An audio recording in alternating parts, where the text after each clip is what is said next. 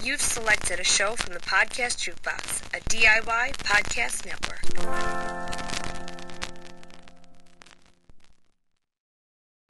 Cripple Content Creations and Podcast Jukebox present Disability After Dark, the podcast shining a bright light on disability, sexuality, and everything in between. This is a show that started out only talking about sex and disability. It was a podcast that was dedicated to exploring the ins and outs of sex and disability because we don't talk about that hardly at all. But as the show has grown, I realized that Disability After Dark could shine a light on so many other things about disability we don't talk about, and that was really exciting. So now this show is a show that will shine a light on the experience of disability, whether we're talking about sexuality, accessibility, or anything and everything in between. Come shine a bright light on all things disability with me, your host, Andrew Gurza.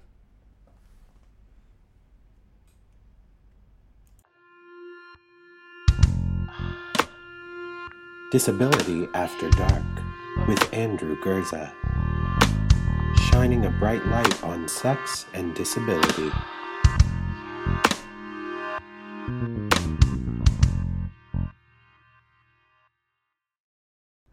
This episode of Disability After Dark has been brought to you by Come As You Are. Come As You Are is Canada's only worker-owned co-op sex shop.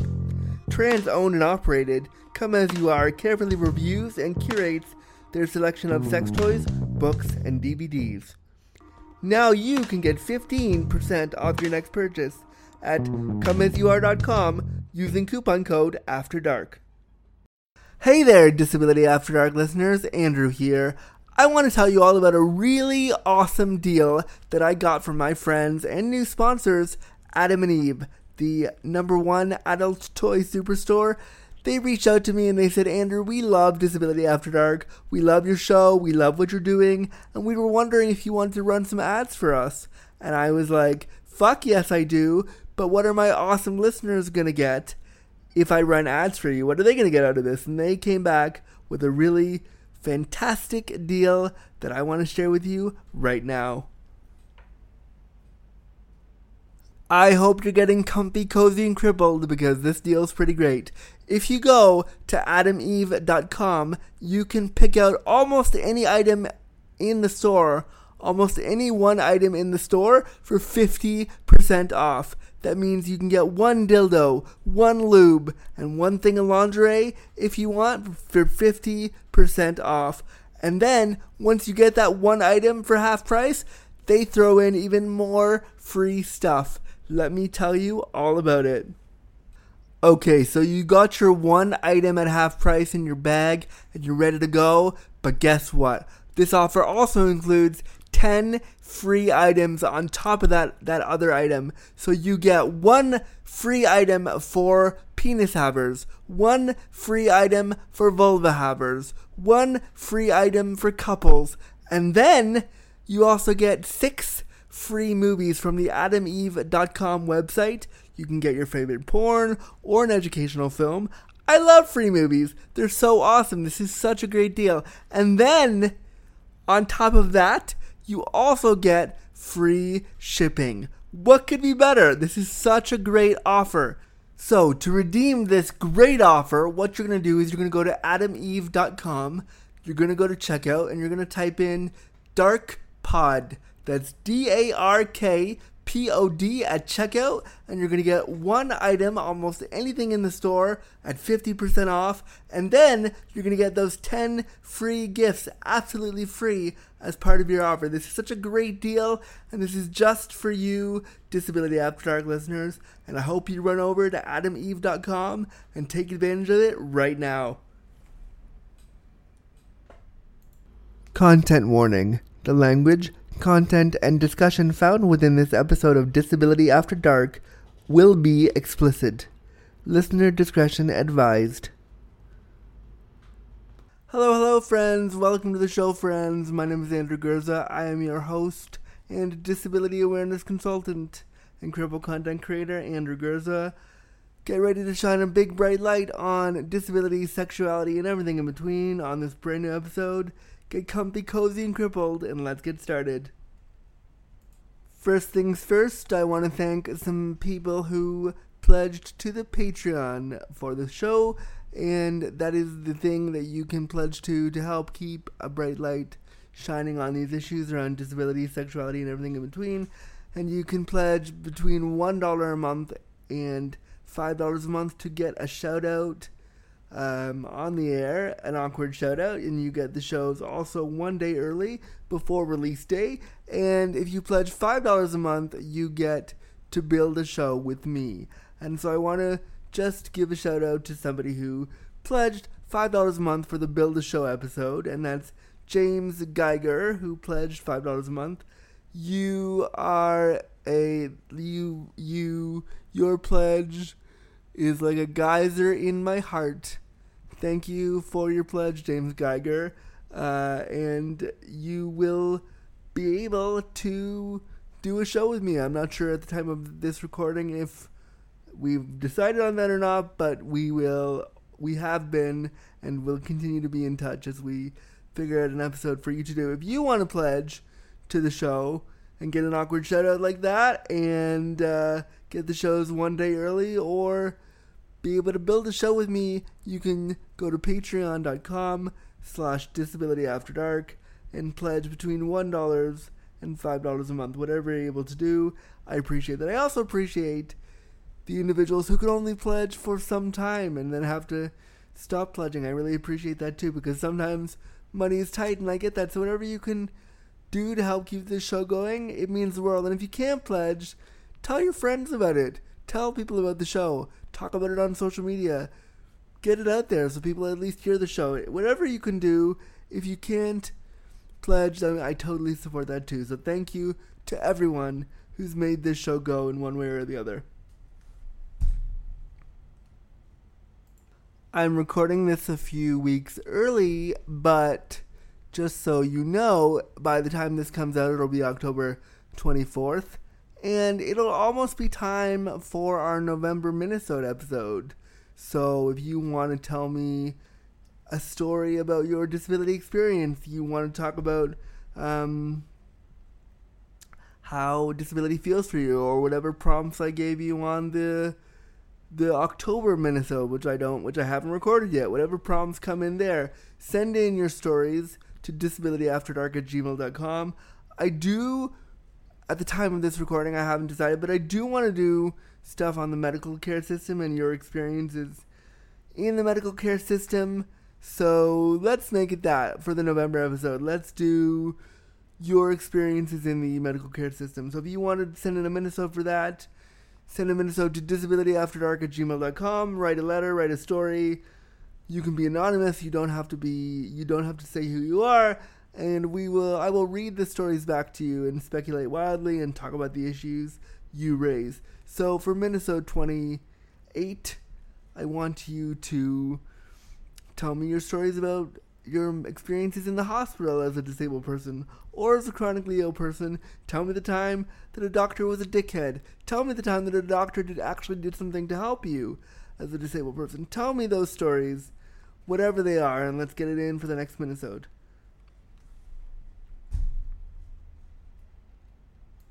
I just had a pretty wild thought. Are you a disabled doctor? Wow, let's have that discussion. If you're a disabled doctor, write in your stories about being a disabled doctor. Tell me that process. I want to hear all those things. Tell me that. So Minnesota 28 is all about medical care for the next one.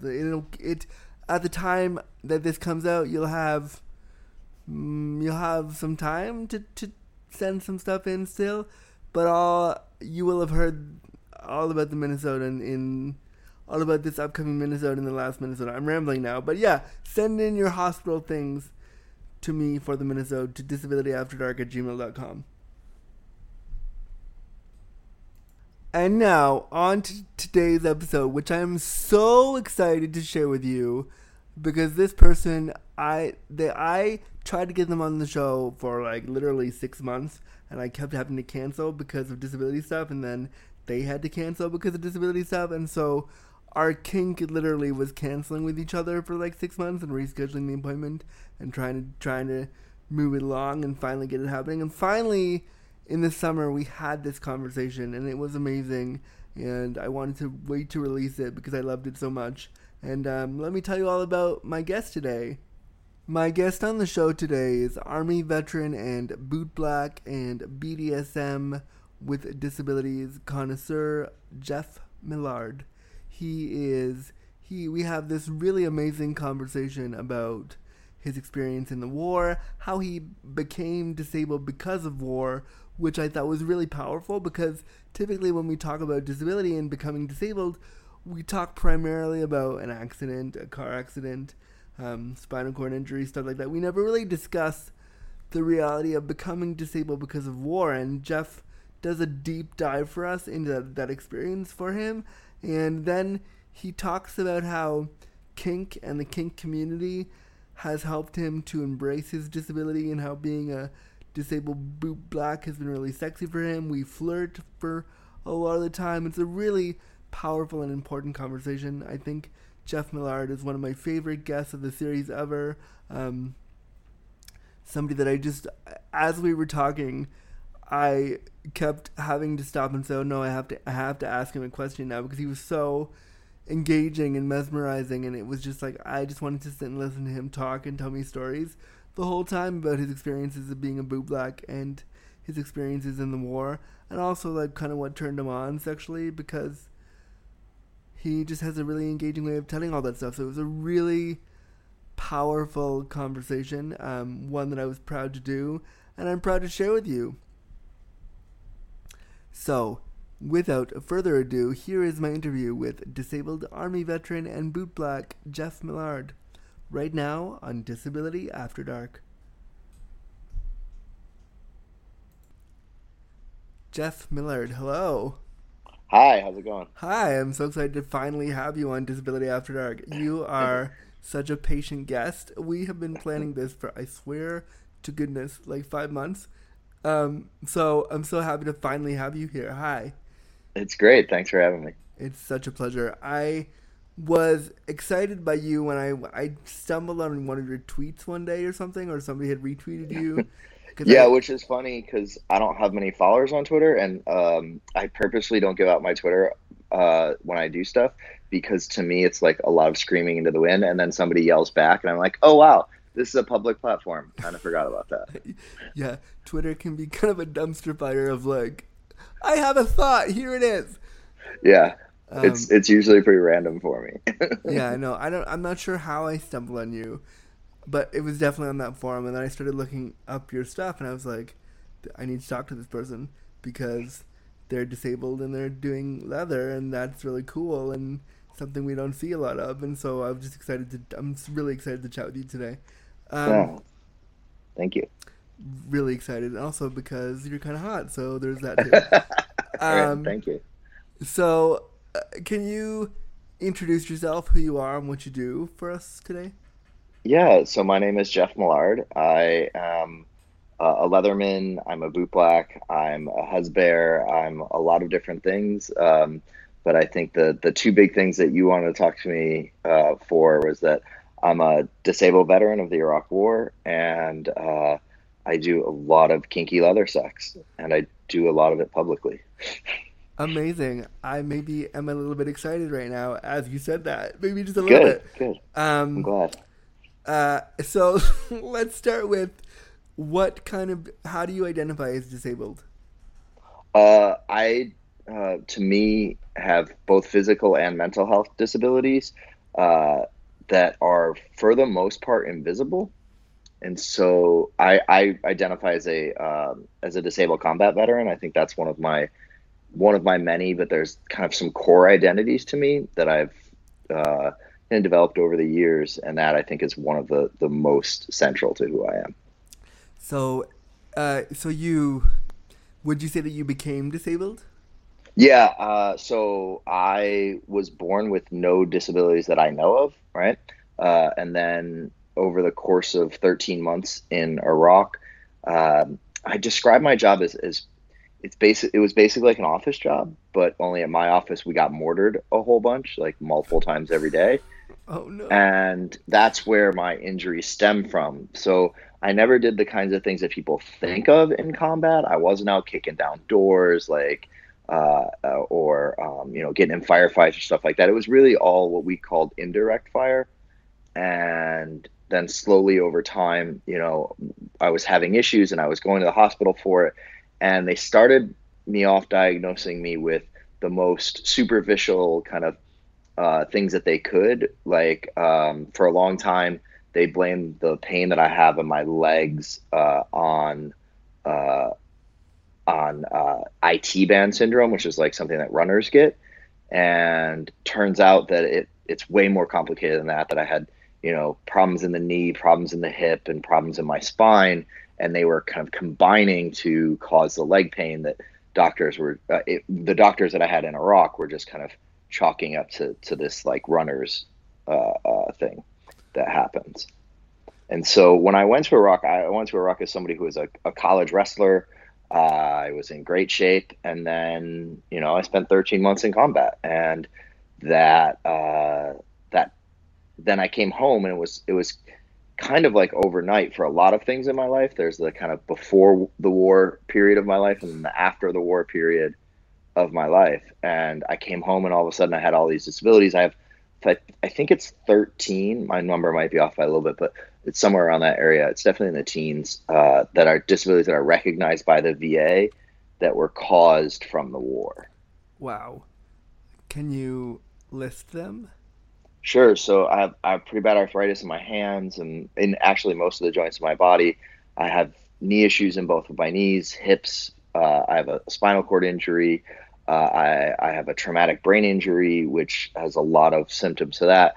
Then I also have post-traumatic stress disorder. I have hearing damage, but technically it's not hearing damage in the traditional sense that like there's nothing wrong with my hearing. It's a byproduct of my brain injury that I can't differentiate sounds when they come in.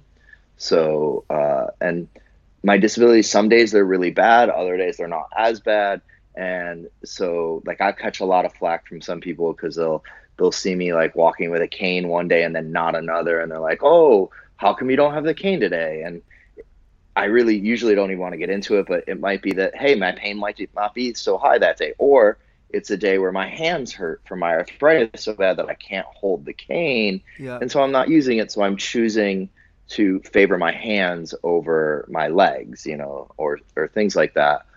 And you just ran into an issue that I have with my TBI that I completely forgot what we were talking about. So I'm going to need a reminder. That's good. We were talking, you were listing for me the disabilities you have. And I hope I got through them. I think there might be more. Like I've got also, I don't know if I mentioned, I've got some lung issues from some chemicals I was exposed to on a station in Kuwait, just stuff like that, I like how you're like so nonchalantly like, I have lung issues from chemicals in Kuwait. Just, that's a nonchalant. Like, because like among my friends that I served with and that I got to know I worked in the realm of veteran politics for a long time in the policy world, and I'm one of the lucky guys. I'm a person who does have good days where I can go out and walk around. I still get to practice martial arts, and even though I have to do it in an adapted fashion, I know guys who can't dream of that. I know a lot of my friends have died already. One of my closest friends, Thomas Young, who was shot, I think 5 times and had 3 bullets still in him when he died. He and I would joke around about it, and like we always consider ourselves kind of part of some of the lucky ones because a lot of our friends didn't come home at all. And so life, as life with a disability isn't what the TV makes it, right? It's not like, my life isn't worth living just because I have some disabilities. Like my life is incredibly worth living and it's incredibly valuable.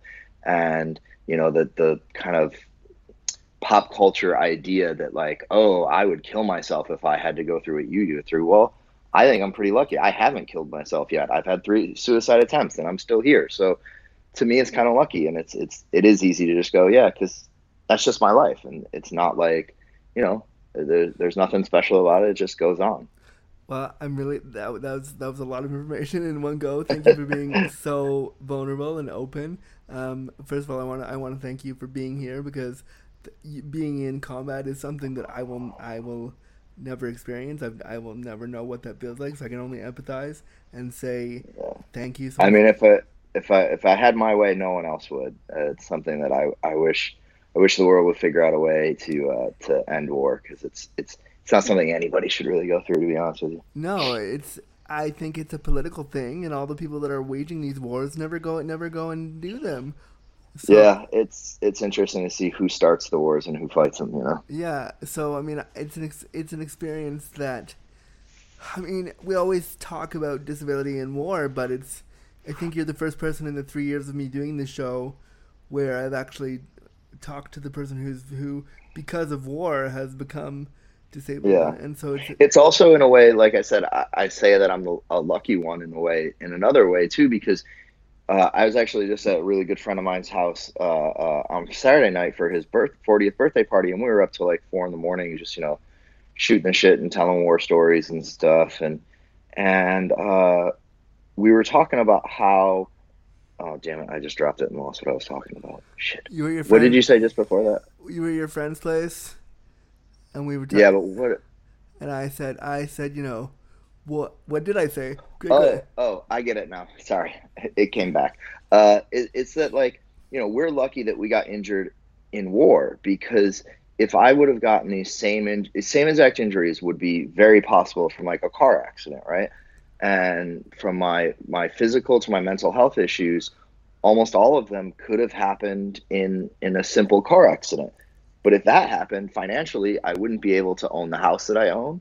I used my VA home loan to buy a house with my polyamorous family, and I get a check every month from the VA that helps me live, and I get a check from Social Security. And if I hadn't gotten hurt in the way that I did, I wouldn't have any of that. And to me, it's really made me acutely aware of it's weird to say it, but it's kind of like there's veteran privilege, as much as, it's hard sometimes for me to use that wording, because like veterans are so much more likely to die early. We're so much likely to have adverse health effects. We're so much more likely to have disabilities. There's a lot of risk factors to being a veteran. Right. But in the world of disabilities, there is this veteran privilege that no one questions my disabilities, except for if they do it for political reasons. And I'll leave that aside, because I was one of the early members of Iraq Veterans Against the War, and there are a lot of websites out there dedicated to hating me, including saying that I'm not really a veteran and I wasn't really injured in the war and all this other thing. Wow, people are assholes.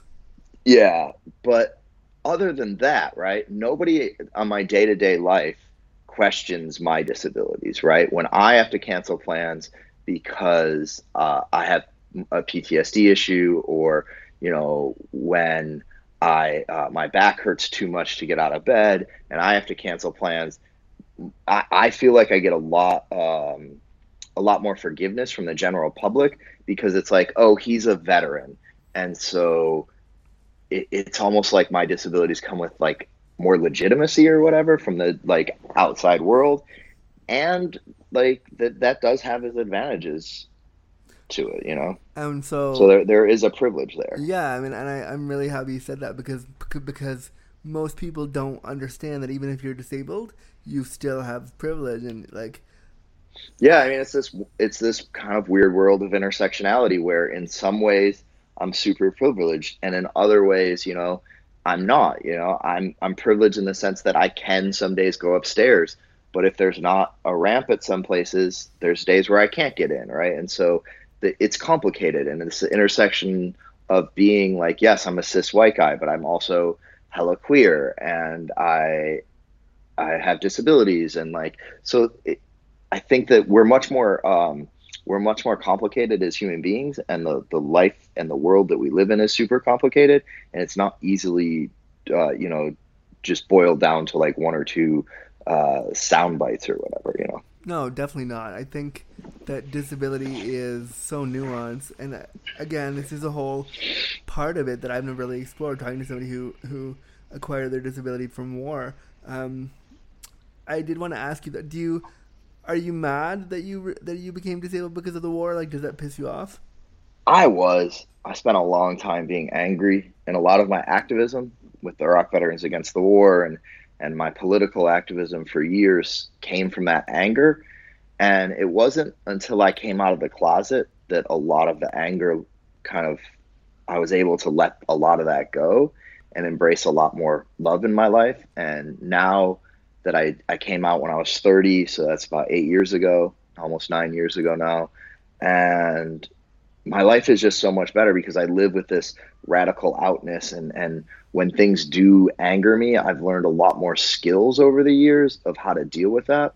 You know, when I first got back from Iraq, every day I was blowing up and I was punching walls. I was the stereotype of an angry young white male veteran. Like I was literally a stereotype, and it took a lot of work. And sometimes that still comes out. When I didn't win at IMBB, I really failed to understand how that would affect my mental health. And then I was pretty embarrassed at the outbursts that I had afterwards and things like that. Like, it still affects me, but I've learned a lot more tools in my tool belt to deal with especially the mental health disabilities.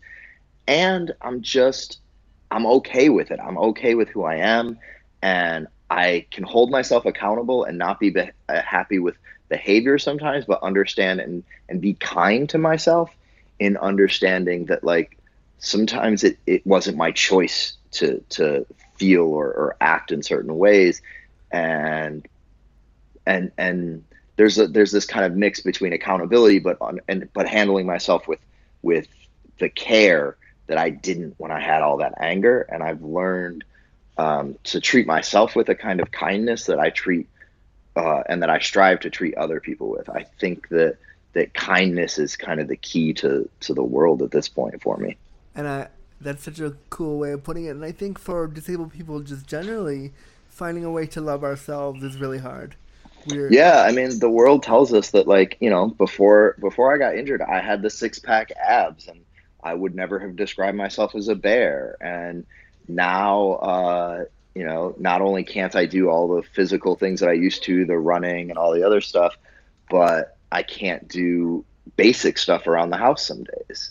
And you just have to treat yourself with a level of kindness that we're not trained to do that. You know, we're not trained to say, all right, you're still a good person.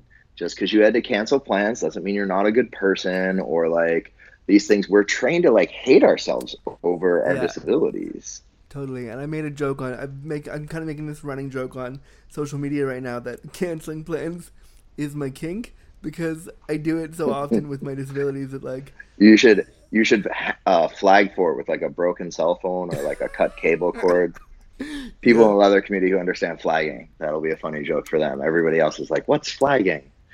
Yeah, no, I definitely should flag for that, because it literally is my kink of like canceling plans at the last minute. I mean, it happens. It happens so much, and I think that you're right, we're not taught to be kind to ourselves.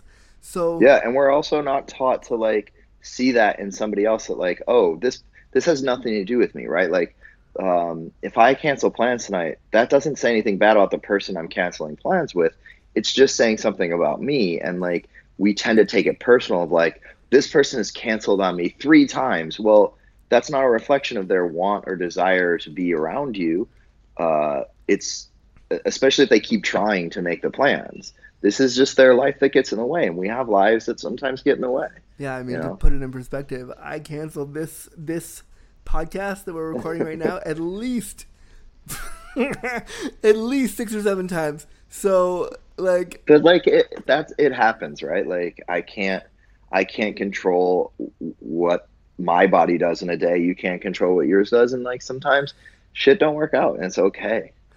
And I mean, I think, you know, that's why I really am already enjoying sitting down with you, because we're able to like understand each other on a level that I think when you're talking to a non-disabled person, you have to like constantly prove your worth to them and prove that if something happens that you're still worthy. But with I find that a lot in the fact that I don't work, that I don't have employment, that a lot of people who don't have disabilities value or judge people on their worth and value by what they do for a living, and if they're working. And like that's something that also like part of the reason why I don't work is because I can't, like, I cancel stuff all the time too, because that's just, it's part of having these disabilities. So I try and understand that, like, hey, you're having a bad day. That has nothing to do with me. I can still smoke a bowl and watch some Doctor Who, and I'm all good. You know. Why don't we live closer? I already want to be your best friend. You actually live really close to where I grew up. Really? Where did you grow up? I grew up in Buffalo, New York. Oh, we're so close to each other. Well, if you Yeah. ever want to take a road trip up here, come. My husband and I are actually planning on it sometime during his title year, because we can stop and see my mom and then head up into Canada to see some friends. Well, then I'll get So- dinner. Yeah, we should be in T-Dot at some point this year. We don't know when though. All right, we should. We'll talk about this off the air. But yes, Okay. let's hang out. Tell me more. So tell me a little bit more about how, like, give me your day to day. So from getting up to going to bed, how does your disability impact your day? I'd say the biggest reason now, after all these years, is that I've learned to just let the day be what the day is, right? So there's some days where I'm in a tremendous amount of pain and I can't move, and I just let that day be what it is. I cancel everything else, and I don't do anything. So I've learned to just kind of let my body be. I just learned to kind of be okay with what my body is going to do, right? And I don't have any control over it, so I don't try and control it. And I just lean into it. If I'm having a bad day, I take a step back and just let myself have a bad day. That includes, like, if my depression, right? If I'm having a bad day, I just kind of let it be a bad day. I put on a sad movie, I'll chill in bed all day, I'll eat a tub of ice cream, and, like, So that's you're just what winning the day You're is. winning all the friendship vibes. Like, again, why don't we live closer? I want to do all these Right. things with you. This is what I want to do.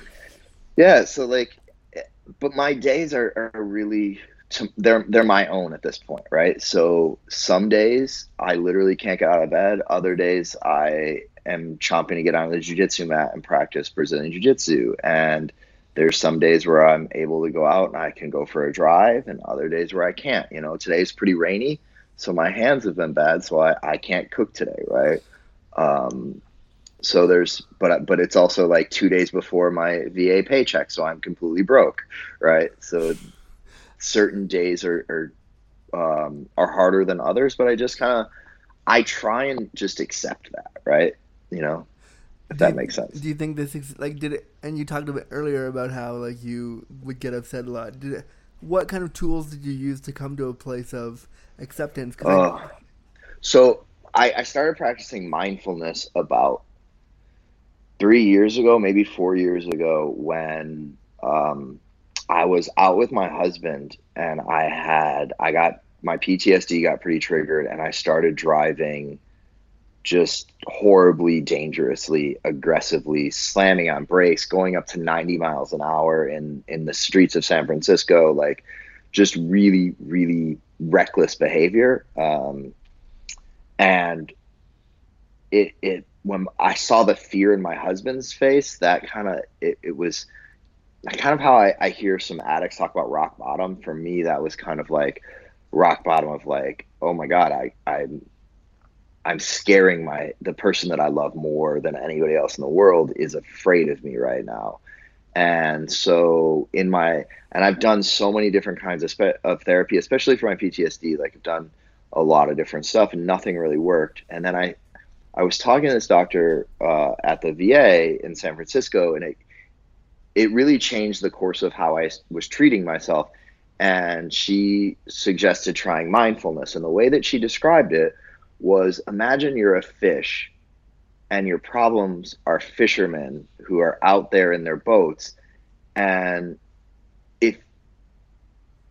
instinctually we want to take the bait, we want to grab but then we bite the hook and everything gets worse from there, right? And the way that she described mindfulness to me was that you'll be able to see the hooks. It's not that they're not there, it's not that they're not dangerous, but you can see them and not bite. And now I try, especially with my PTSD, it's not that my symptoms necessarily got better, it's that I don't bite the hook and make it worse, or at least I try not to, right? Every once in a while I still do, But a few years ago, you know, I had that issue with my husband, and I saw the fear in his eyes, and I never wanted to be a person whose spouse was afraid of them, right? I grew up around a lot of violence in my household, and I hated the idea that my husband was physically afraid of me. And that kind of snapped me too. And like, I decided to really pour myself into figuring this out. And I don't think I'm better. Like last night, I had horrible PTSD nightmares, and I've been up since 7 a.m. because of that. But it doesn't, those hooks are still there. I just don't bite down on them. I don't chase that, you know? And I have no idea what we're talking about now, so I hope I answered your question. You did totally. Okay, cool.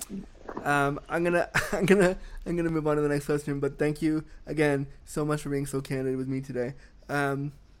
So I wanted to ask you, Jeff, we talk so much about kink, and we rarely put it in the context of disability. Can you share with us how disability and kink work together for you? Well, first of all, I want to say that in my leather community that I'm a part of, a lot of us have disabilities. We just don't talk about it, right? They're not disclosed or things like that. But I think a lot of the folks, at least in my kind of leather and kinky circles, have disabilities that they're also, you know, working with. And so I've been lucky in that way because I've been taught a lot of adaptations for things that I've been able to. But for me personally, what I like about kink, and I've always been kinky, I'll tell you, my first sexual memory was with, usually when I tell the story, I tell his name, but I'm not going to because it's public. I remember myself at 4 years old in a neighborhood boys' garage, and we were jerking off together and pouring candle wax on my dick. So I've always been a kinky fucker. That's my first sexual memory. I can clearly remember it, and it's my first sexual memory at all. And so I know I've always been kinky. But now with my disabilities, my kink is obviously impacted that because my entire life is, and it's really helped me play with them, right? So, for example, I have a lot of back pain issues, right? Right. And I get massages for it, and I get these things that the medical, I have a TENS unit, all this other stuff, that creams and patches and all that, right? Unit? But I also use flogging. Like a good flogging will relax my back better than a 2-hour massage will, right? The muscles just melt away and relax in a way that the TENS unit can't get them to do, that the creams and the patches and the heat pads and all the other stuff that can't relax my back away, but a flogging will, right? The other thing I like about kink as a person with PTSD is that when I'm in a scene, I have to be there 100% mentally in the moment and very present, which is really difficult for people with PTSD, especially with people with PTSD and a traumatic brain injury.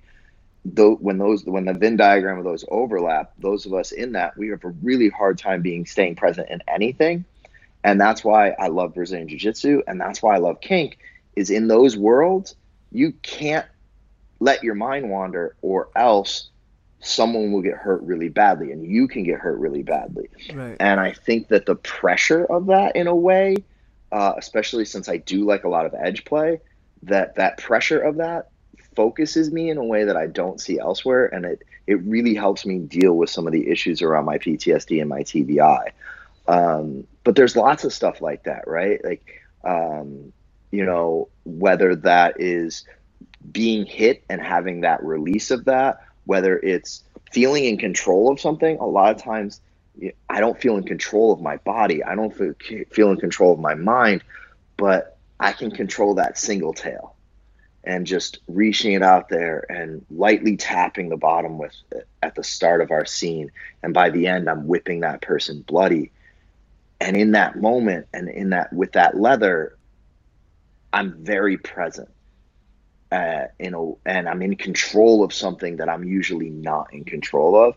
And I like that. But there's play that I can't get into because of my disabilities, right? Like rope play. Rope play challenges a lot of my disabilities at once, and I get overloaded and I shut down. So I would love to get into rope play. I think shibari is beautiful, and I love the way it looks, and I'm a big voyeur of rope. But whenever I've tried it myself, it triggers too many of my disabilities at once, and right. I get overloaded with it. Whereas if I can use kink to kind of target one thing, like flogging does with my back pain, or some of the other kinks that I use that can really, really sharply focus in on one thing that I'm struggling with, and it helps me to kind of deal with that one thing in that one moment. Wow, that's awesome. That was like a really awesome answer, and some of the stuff you said, I'm gonna just remember that for a long time. So that was great. Thank you. You have a very engaging interview presence. You should do you should do a podcast. Yeah, I'm not regular enough. That's my problem with podcasting. I do one episode every 6 months, or do 10 episodes in a week, and then not do any more for a year. That would be my problem. People, the way people do podcast, people would listen to that anyway. What I'm saying is, you have you have a very podcastable voice. You should consider thank you. something with somebody. So how does you also do boot blacking, which can you explain for the audience who might not know what it is? So boot blacking is a very old term, and I want to start with that, and that every person who is a boot black self-identifies it differently. And so when I talk about boot blacking, I can only talk about how I view it and not what it is in a kind of greater sense, because there's so much diversity and opinion on what a boot black is. For me personally, a boot black is the erotification of leather care, right? For me, it has an erotic component. I very much believe that, especially where we are in the leather community, which are the sexual outlaws, which are the sexual rebels, and the heart of the leather community really is sex. And while there's a lot that has built upon that, when you boil away everything else from the leather community, we're perverts who want to fuck each other. And as a boot black, part of my being a pervert is, I want to touch your boots. I want to put your boot on my chest. I want to feel what it's like when you stand on me. I want to be able to rub your legs through that boot as I'm putting the conditioner on. I want to be able to put the conditioner on my beard and condition those leather pants or those leather chaps. I want to be able to take that 20 minutes that we get with each other and make it its own standalone scene in a world that doesn't allow us to connect with other people, especially kinky people, especially queers. And that 20 minutes that I get you in my stand, I want you to walk away either having just came in your pants or ready to come in any second. Speaking of ready to come, I think you have me there right now, just from that little description. Wow. So how does your various disabilities impact your ability to be a boot black?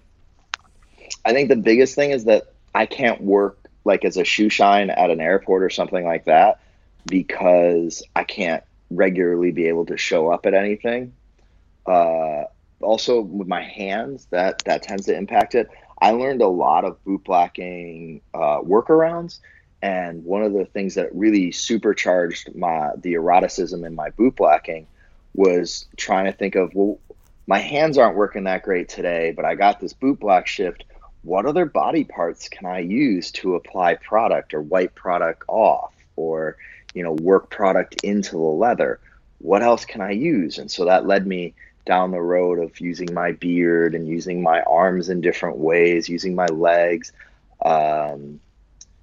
using my ass, putting the oil on my ass and using that and lap dancing somebody who's maybe pants I'm doing or something like that. And it really it made me look at boot blacking through a little bit different lens. And one person I should say was super influential in that is a boot black. Her name is Missy Boots. She's a former international Miss Boot Black. And she taught a class a few years ago at International Miss Leather, International Miss Boot Black competition called, I might get the title wrong, and I'm sorry, Miss V, if you're listening to this, but she taught this class about boot black is jazz. Wow. And it just blew my mind, because she was so right, because jazz musicians are master musicians. And I am a person who has a love for jazz. So I got it. I got exactly what she was saying as soon as she started the class. because jazz musicians are masters. They know their scales, and they know their instruments back and forth, and then they know all the rules. So then they can play with the rules. And I don't say break the rules, because I don't think jazz breaks rules. I think it just plays with the rules. And now once you know all the rules, now it's all adaptation. It's all just riffing on something. And so is bootblacking. Once you know what products do what and what leather needs and what you want to do with it, then after that, it's time to improvise. And then that's where that jazz improvisation comes from. And then you add the sexuality to it. Like, a lot of jazz to me is so sexual. And all of a sudden, my bootblack scene is just, it could be coming out of, the horn of a Miles Davis or a John Coltrane, and that sexiness and that danger and that specialness that made jazz really sexy makes bootblacking really sexy. And I don't have to follow anyone's rules. So now I'm leaning into the leather outlaw spirit, in that, when the folks who started the leather scene started it, it was illegal to do what we did. And in some places, it's still very much illegal to do what we do. And that kind of coolness, and there's a reason why the leather jacket is cool, right? And to me, jazz and bootblacking and that sexuality and that hotness comes from the fact that once you know the rules, you can play with them. So I can play with the rules. Once I know the rules of flogging, now I put on Bertha Cool, and I have this rhythm that I can flog to. Once I know the rules of how to play with a violet wand, now I can bring over my knife kit and start to do electrified knife play. Once I understand all that, so Miss V or Missy Boots, she goes by both, when she kind of gave that class, it freed me up in a real big way, and I have to give her a lot of credit for it. And now the way that I bootblack is very much like, I don't do it like anybody else, and I think that no two bootblacks work the same. But for me, it's a lot of, what can we do in this 20, 30 minutes that we get together? What can we do in the confines of, if it's at a bar, if it's at a play party and I'm naked, what can we do with each other in those moments, right? And to me, that's how I bootblack. That's my bootblacking persona and philosophy. And I do it very much as the same daddy that I am in my other play. I bring that. I don't bootblack as a submissive. I bootblack as a daddy. And when you sit in my chair, you don't leave my chair until I'm ready for you to come, until I'm ready for you to leave, until you look the way I want you to look, because I am the top when I bootblack. I am bootblack daddy. So I'm definitely turned on right now. Yeah. And I don't know how to move on to my next question, because I need to focus on my erection that I'm getting. But one of the things I love what you said there, and also you're a fantastic storyteller. Get a podcast.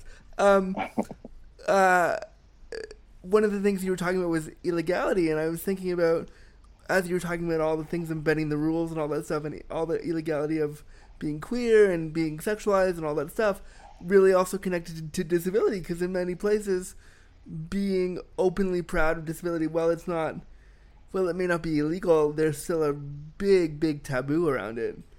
Yeah, there's a huge taboo around it, in a way that there's not a taboo around other things. But like I think the legal stuff is really important for us to understand.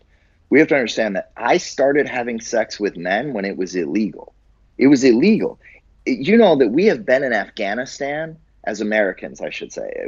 America has been in Afghanistan longer than it has been legal for two gay people to have sex in America.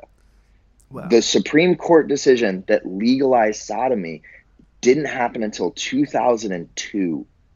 We've been in Afghanistan longer than it's been legal for two consensual men to fuck each other.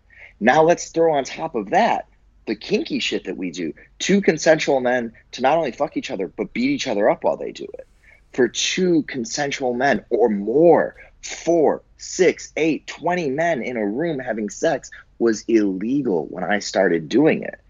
And that means that the way that we learn is different. And these organizations that we're a part of are traditionally underground. You know, I'm a member of the 15 Association in San Francisco, which is a men's play organization. We do raise money for charities, we do all the cool stuff, but we are there to throw parties and fuck each other. That's why we're there. And the men who started the 15 did so in an environment where it was illegal, where if they got caught going on their runs, they would be thrown in jail, beaten, they would lose their jobs, their names would be printed in the papers. And that kind of thing happened in my lifetime, which is weird to think because I'm not even 40 yet. And it not only happened in my lifetime, it happened in my sexual lifetime. I was in the Army under Don't Ask, Don't Tell before it was legal for me to have sex with another man. Wow. I can't even fathom that. That's wow.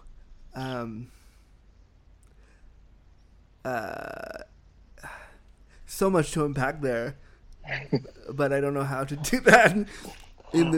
Sorry. I also don't know if I'm actually answering questions because I tend to just kind of ramble a little bit. No, but the rambling is kind of awesome because it's so it's really cogent. So I'm sitting there like good. Like, I'm glad to hear that. It's not always. The whole podcast is me listening to you being like, I don't know what to say now. When I talk to my husband, we refer to it as popcorn brain because I actually have a spectacular memory, but I have terrible recall. And the more that I try to recall something, the less likely I am to actually recall it. But if you just let me talk in stream of consciousness, the weird detail things that I end up remembering is astounding. Yeah. And we just call it popcorn brain because it's like if you're at the movie theater and the popcorn popper is popping, it would be really hard to reach in there and say, oh, I want that particular kernel of popcorn. But if you just embrace that and you reach in and just grab a handful of them, you're going to get lots of popcorn. And that's kind of how my memory is. The more that I try and focus on getting the exact kernel that I want to get to, the least likely I'm going to. But if I just reach my hand in and let myself talk, I'm going to come out with some really kernels of awesomeness, and stuff that I'll remember or talk about. So we call it popcorn brain in the house. Sure I tend to interrupt people and I'm just like, popcorn brain. And then I say what I got to say. I'm pretty sure I just decided the title of this episode is going to be Kernels of Awesomeness because it's very true. Yeah. So tell me about the response from the leather community about your disability and having disabilities. How have they warmed to that? Is it a place where you feel... So let me talk for a second if I can, and before I answer that, get into what I think is the leather community, because people throw that term around and I don't know that it means anything. And here's why, is because most people, when they talk about the leather community, they're not talking about people who have kinky sex. They're not talking about people who wear leather. They tend to be talking about the organized leather community or the pageant part of the leather community, the titles, which, trust me, I loved running for titles. I love going to titles. I love the pageantry of it. I laugh, I cry. But it's really no different than any other beauty pageant. It's just a very kinky beauty pageant, right? So I do love that aspect, but that's generally what people are talking about. The vast majority of leather folk aren't going to competitions. In fact, even if you look at the people who go to IML gets roughly 20,000 men each year. And let's be honest, it's vast majority gay men, right? Less than 1,500 go to the actual contest of International Mr. Leather. So the public side of what is the leather community is much smaller than what actually is leather. So I wanted to kind of mention that because when we think of the leather community, we tend to think of the organized part of it, the leather clubs, the leather bars, and the pageantry of the leather title system. But that's just what you see above the sea level of the iceberg of leather, right? The vast majority of it happens in people's apartments. The cruising that happens at bars is much quieter. You never see that. And so when we talk then about how the community has embraced or not embraced my disability, I want to separate those two out because it's two different things. In the vast majority of leather spaces, in the leather folks and kinky people, they are awesome about it, right? never had anyone stop playing with me because I had a disability issue, whether that was, hey, I have to stop this act because something is happening with my body, or I have to leave this place now because it just got overwhelming and I can't sit here anymore. And so I've never gotten anything bad from that. Then there's the organized leather community, which hasn't always been that, right? And especially in some of the facts that, like, hey, some people in the leather community are still hella conservative, right? And so what I told you before about me having websites out there dedicated to hating me, some people have decided to pick those up and spread rumors that I'm not really a veteran, or all the other stuff that the weird right-wing websites say about me. And I've definitely had to deal with that. And I think it hurts more when it comes from queer leather folk, because I feel like they should know better than going to right-wing websites for propaganda. And I forget that just because somebody's kinky doesn't mean that they have good politics. Yeah. And then the other part of it that I think has been not so great is, I think we're all familiar with the term woke and people being woke, right? As in having, politics of people that are quote unquote awake. But I think what's happened now in a lot of the organized parts of the leather community is people aren't woke, they're just caffeinated. And this isn't an original term by me. It's something I've heard from like 20 people in the last 6 months. But it really resonates. And I wish I could tell you who originated that term, but I don't know. But people are just caffeinated now, right? And there's a difference between being awake and seeing things and seeing the world for how it is and being caffeinated, right? And the people I think who are caffeinated are lashing out at people who, we're on the same team here. I'm not even talking about allies. I mean, we're on the same team. We're fighting for the exact same thing. And you're lashing out at me because I don't necessarily agree with every single thing you say. And so I think that there's this part of the leather community right now that's super caffeinated, and that I don't deal well with some of those folks. And the problem with them and my disability is that the caffeinated folks want to put their oppression above all other oppression. And so when I say, yes, I have tons of privilege as a cis white man, but I'm still a queer man in this community that's never, in this country that has never elected a queer man to the United States Senate, right? I'm still a person with a disability in a world that a lot of leather bars don't have ramps. Yep. Right? Or they have stairs. And so there's levels to this shit. And the caffeinated folks out there seem to not see the levels to it, in my opinion. And but the vast majority of my experience in the leather community has been super great. People being really understanding, have taken care of me when I couldn't take care of myself. I remember living in San Francisco and going through a time period where I couldn't get out of bed for multiple weeks at a time, and people brought me meals. And there were no strings attached to it. It wasn't just because I'm good looking and somebody wanted to fuck me. I mean, they might have, and hopefully they did. I mean, but that wasn't why they provided me the meals, right? They provided it to me because they saw me in that moment as a human being. I would bring you meals whether or not we're going to fuck. But I appreciate that. I would hope we would. Not gonna lie. Yeah, I mean, but I think that, when you see somebody who's in so much pain, they literally can't roll over and take a sip of water, which is where I am some days, where I can't even drink water on my own.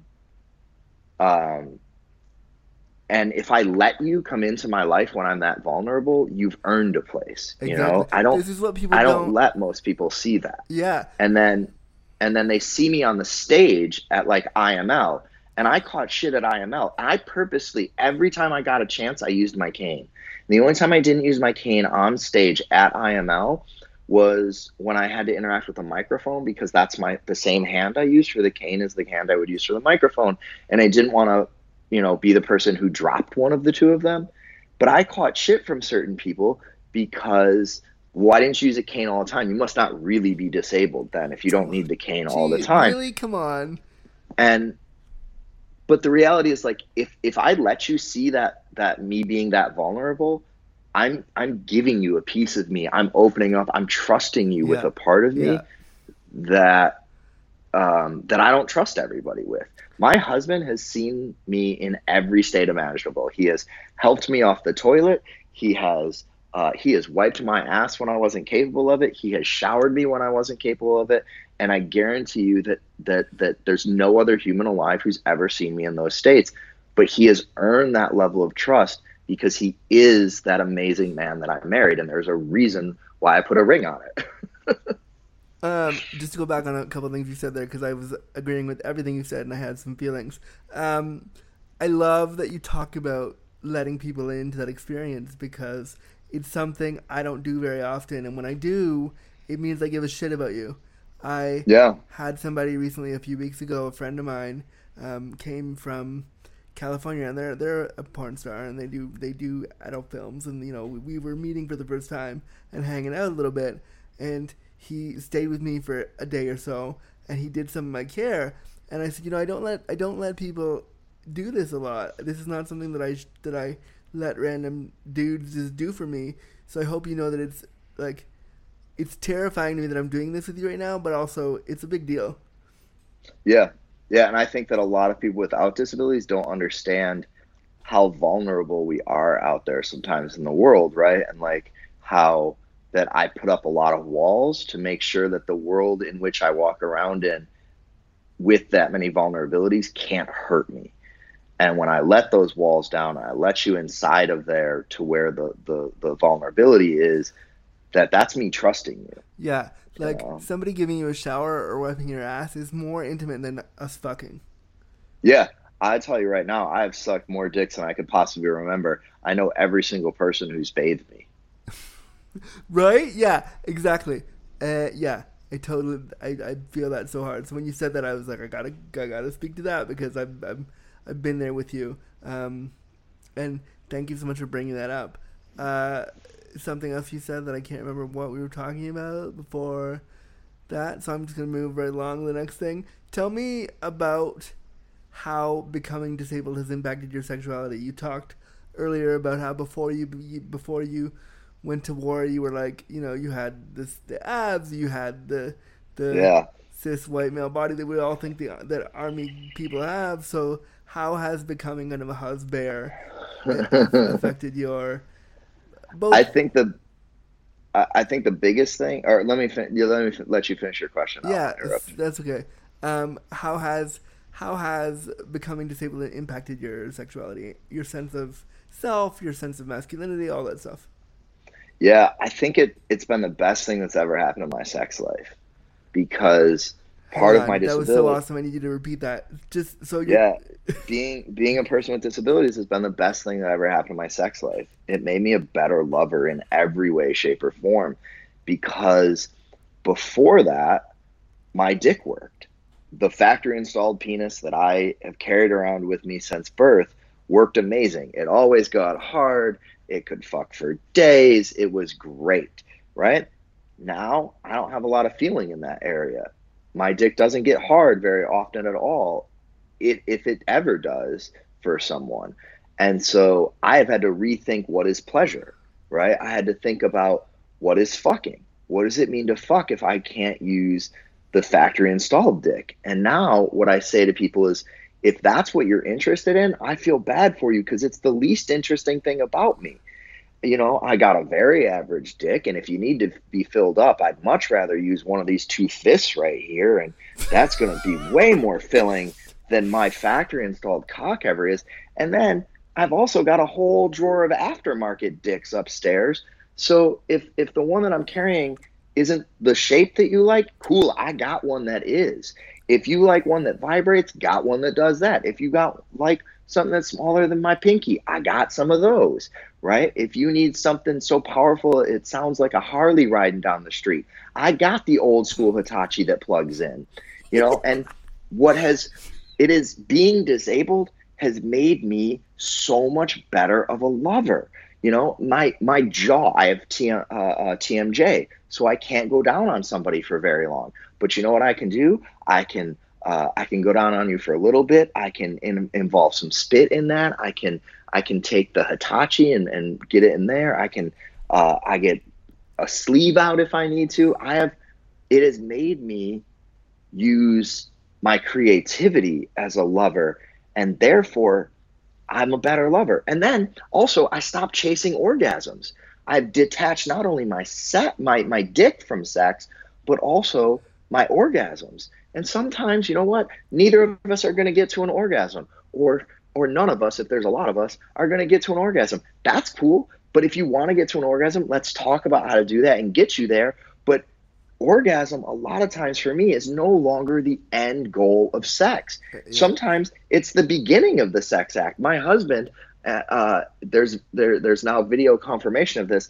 I made him on stage. We were raising money for some charity, and on stage while raising money, I made him come in 16.7 seconds. Because in our play at home, a lot of times I like to do forced orgasm with him. So I make him come not once, but 30 times, to the point where it's my sadism kicking in, and it's painful for him to come again, but I don't care. We're going to come a few more times, right? So sometimes orgasm isn't the goal of the sex. It's where sex starts for me. And then other times it's never even on the menu of things that we're going to do together. And because my disability has made me more creative, it has made me have to communicate more with the lovers that I have, and talk to them about what is pleasurable for you. What do you like? In a way that back in my early 20s, I hooked up with some dude. It was dick sucking. It was fucking. We were out. I hooked up with some, a person with a vagina. Same thing. It didn't matter. It was all about how can I get my dick wet. And now when I use the term get my dick wet, it's much more metaphorical, because it's like, well, what can we do? You want to do some fisting? All right, I got big old toaster oven gloves on. What do you want to do? We can do that. And what that person, so my husband likes really thuddy stuff but can't do stingy. I got other bottoms that I play with that want to be whipped bloody because they like the stingy. And I never probably would have gone to all those different places if my dick still worked. Because hooking up for me would have been the same blowjobs and fucking. So, listening to all that gave me so many feelings. One of which is I'm having so many emotional boners right now for everything you just said. And I say emotional boners because I'm not hard, but I'm like, I want to get to know this person better. Also, right. Also, like, I think it's just so empowering and important to hear what you just said about how orgasms are not the end goal of sex, and it should, like, I'm really excited that disability has brought that to you. Yeah, I wish that, like, the sex education I got as a disabled person, I wish I would have got that as a 11, 12-year-old boy who was learning how to fuck by just doing it with other people, right? And, like, the sex education that I've gotten now as a kinkster and as a disabled person is it's mind-blowing, especially in comparison to the lack of anything I got as a kid. That's like, this episode is hands down, I've been doing this show for 3 years now, this episode is one of like, hands down, one of my favorite ones. Just thank you. Based on that last 5 minutes, like, holy shit. So I want you to tell me what is one thing you love about your disability? I think it's what I just said, in that it made me more creative. It made me have to, if I was going to keep living, and I mean living, like having a life, I contemplated suicide. I attempted suicide on 3 separate occasions, and I came really close to ending my own life. And in dealing with that, in working through that, I really like the person that I became. And I wouldn't be this person today if it weren't for those disabilities. I think I'm a genuinely good person. I make mistakes. I'm not always a good person, but I think at heart I'm a good person. I try to treat people with kindness, and I don't think that would have ever happened if I wasn't disabled. If I look at the way my life was going before the war, I was not kind to people. And then when I got back from the war, it took me a long time. And first, I had to learn to be kind to myself. And because of that, I've learned to be kind to other people. And it's still a learning process. I'm still short-tempered with people way more than I want to be. But each time I do it, I see it. And I'm like, okay, so here's where I took the hook. I need to see that hook and not take it and just keep going. And the more that I go along with that process and the more that I lean into that process, the better of a person that I'm becoming. And that I honestly do not think that growth would have happened had I had the same body I had at a 21-year-old, you know? What would you say to any queer disabled or any queer veterans who come back from the war and encounter disability? Would you give them do you have any advice for them? Yeah, the biggest thing would be to play with yourself. Figure out what you like now, right? Because your body is really different now and your mind is really different now, and spend some time playing with yourself, right? Like, masturbation is the greatest thing that we have on this planet, right? It allows me to just give myself pleasure. Well, what does that look like now? If my dick isn't the center point for my pleasure, what is? What can I explore? My prostate? Maybe my nipples all of a sudden I'm more interested in because I have feeling there. Do I like to be scratched? Do I like to be bit? Do I like to bite or to scratch? Figure out where your pleasure is coming from now, and then learn as much as you can about that, and get with people who want to experience that pleasure with you, right? Instead of getting with someone who just because they think you're hot or they think your dick is great or whatever, getting with people that get off the way that you get off, or get off or want to help you get off the way that you get off. Right. To me, you will find so much more pleasure in that than just chasing the things that society has taught you are attractive, right? Just chasing the big ass, the great tits, the big dick, the things that we get taught by society are what we should be striving for in our sex. Find the things that you actually find pleasureful and strive for that, right? And whatever that is, right? There's kinks out there that are not my kinks, but you know what? If that's what you find pleasure and you find other consenting adults to have that pleasure with, that is the essence of life right there. Just in that finding of pleasure, we are meant to find pleasure in this world. This world isn't about just going to work for 40 hours a week and then coming home and watching sports and drinking beer, not shading those who do, but like that's what society tells us we should do every day. But really, we're not meant to just work and pay bills.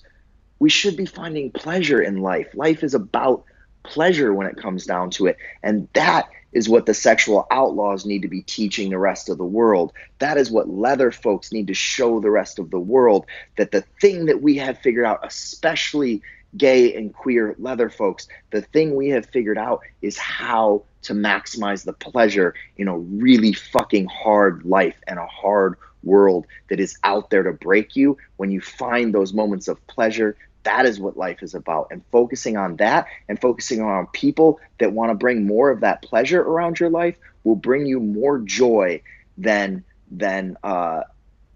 anything that I could possibly understand. Amazing. So lastly, Jeff, I could talk to you forever because you're amazing. And when I'm done hitting record, I'm going to keep talking to you because holy wow. But what is one thing you want the listeners to know about you and your disability before you go? I don't really know if it's one thing.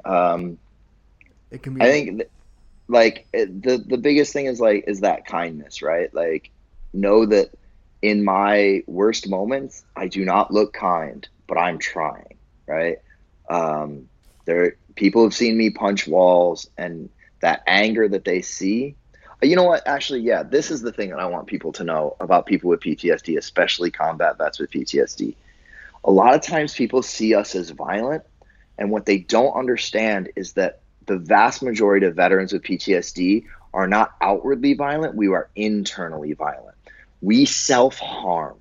People with PTSD, especially combat veterans with PTSD, especially combat veterans with PTSD and TBI, we self-harm. But instead of going into our bedrooms alone or into the bathroom and taking a razor blade and cutting the inside of our thighs, we punch walls. I don't punch a wall because I want to make someone else afraid of me. I'm punching a wall because it breaks my own hand. It is self-harm. And the moments that people see me as angry, there's probably less anger there than you understand, and way more the will to self-harm. And that is why veterans commit suicide at so much higher of a rate than non-veterans do. That is what the struggle for me personally looks like with PTSD. To outsiders, they see anger, and internally what's happening is fear and self-harm. And if I wish that other folks could see some of the things that they see as violence in me and understand that that is really self-harm. Wow. And thank you for sharing that, because you know what? I would never have understood that until you said it the way you said it. So I appreciate that. My pleasure.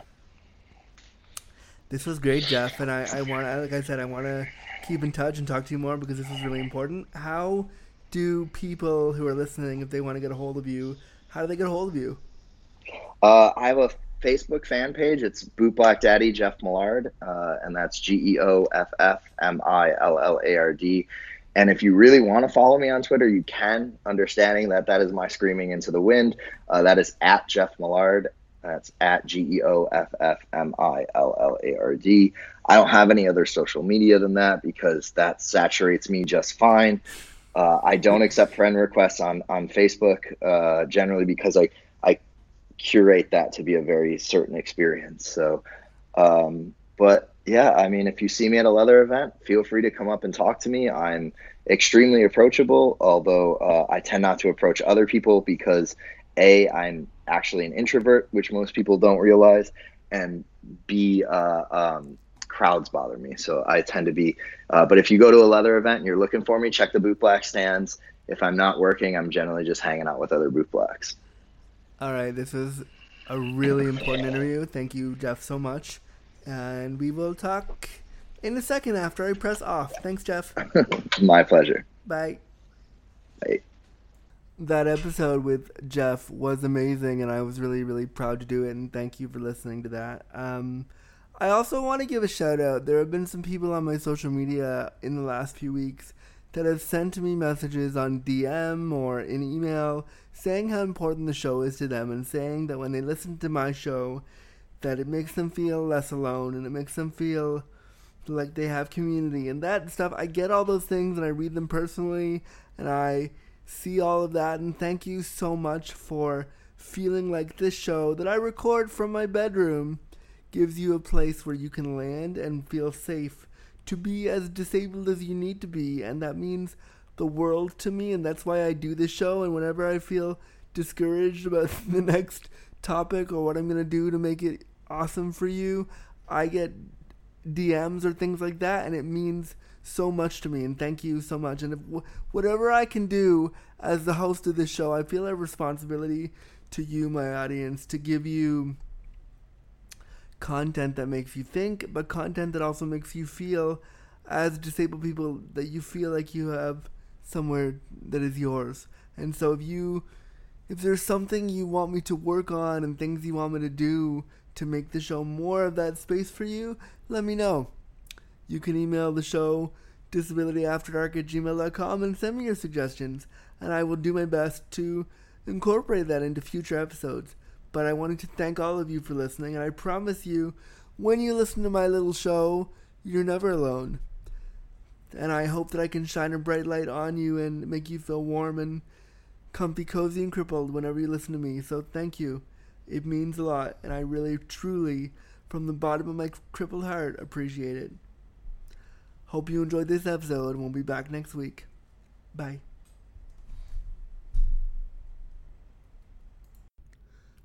Alright, friends, that's another episode of Disability After Dark. the podcast shining a bright light on sex and disability. My name is, of course, Andrew Gurza, and thank you so much for listening and helping the show go. I really appreciate that you all listen and that you come back every week, and I love doing it, and I love shining a bright light on these topics, so thank you. If you want to follow my work, you can head over to www.andrewgurza.com, where you'll find my writings, some cool videos I've been in, and you'll see where I've been talking, where I've been doing talks, and if you want to hire me to talk, you can do so there as well. If you want to follow me on the social media, you can put in all my handles on Insta, Twitter, and Facebook at The Andrew Gurza. If you want to follow the podcast specifically, you can follow us on Twitter at DisAftDarkPod or on Facebook at facebook.com/disabilityafterdark. This show is a completely independent production. I literally record the show here in my bedroom in Toronto, and that's awesome. So if you want to support this fully independent program, you can head over to patreon.com/disabilityafterdark, and you can pledge $1 a month to get the show early and get really cool perks like that. And I will give you a shout out on the air and thank you for your support. It would be super awesome if you could also leave a 5-star review on iTunes or wherever you download your podcast, so that this show, all about sexuality and disability, something we don't talk about enough, can get more traction and more people can hear about the show. Lastly, if you want to be a part of Disability After Dark, you can submit your suggestions, story ideas, or your minisodes to our email inbox, disabilityafterdark@gmail.com. Thanks for listening. We'll be back next time, right here on the program shining a bright light on sex and disability, Disability After Dark.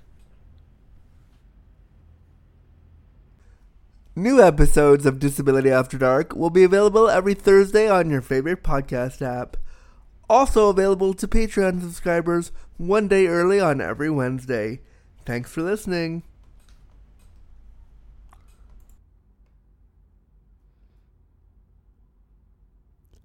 Copyright notice.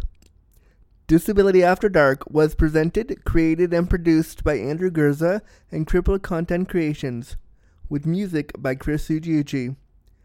Any and all materials, including graphics, audio recordings, and music, are property of the owner and cannot be used or distributed without express permission. Copyright 2019.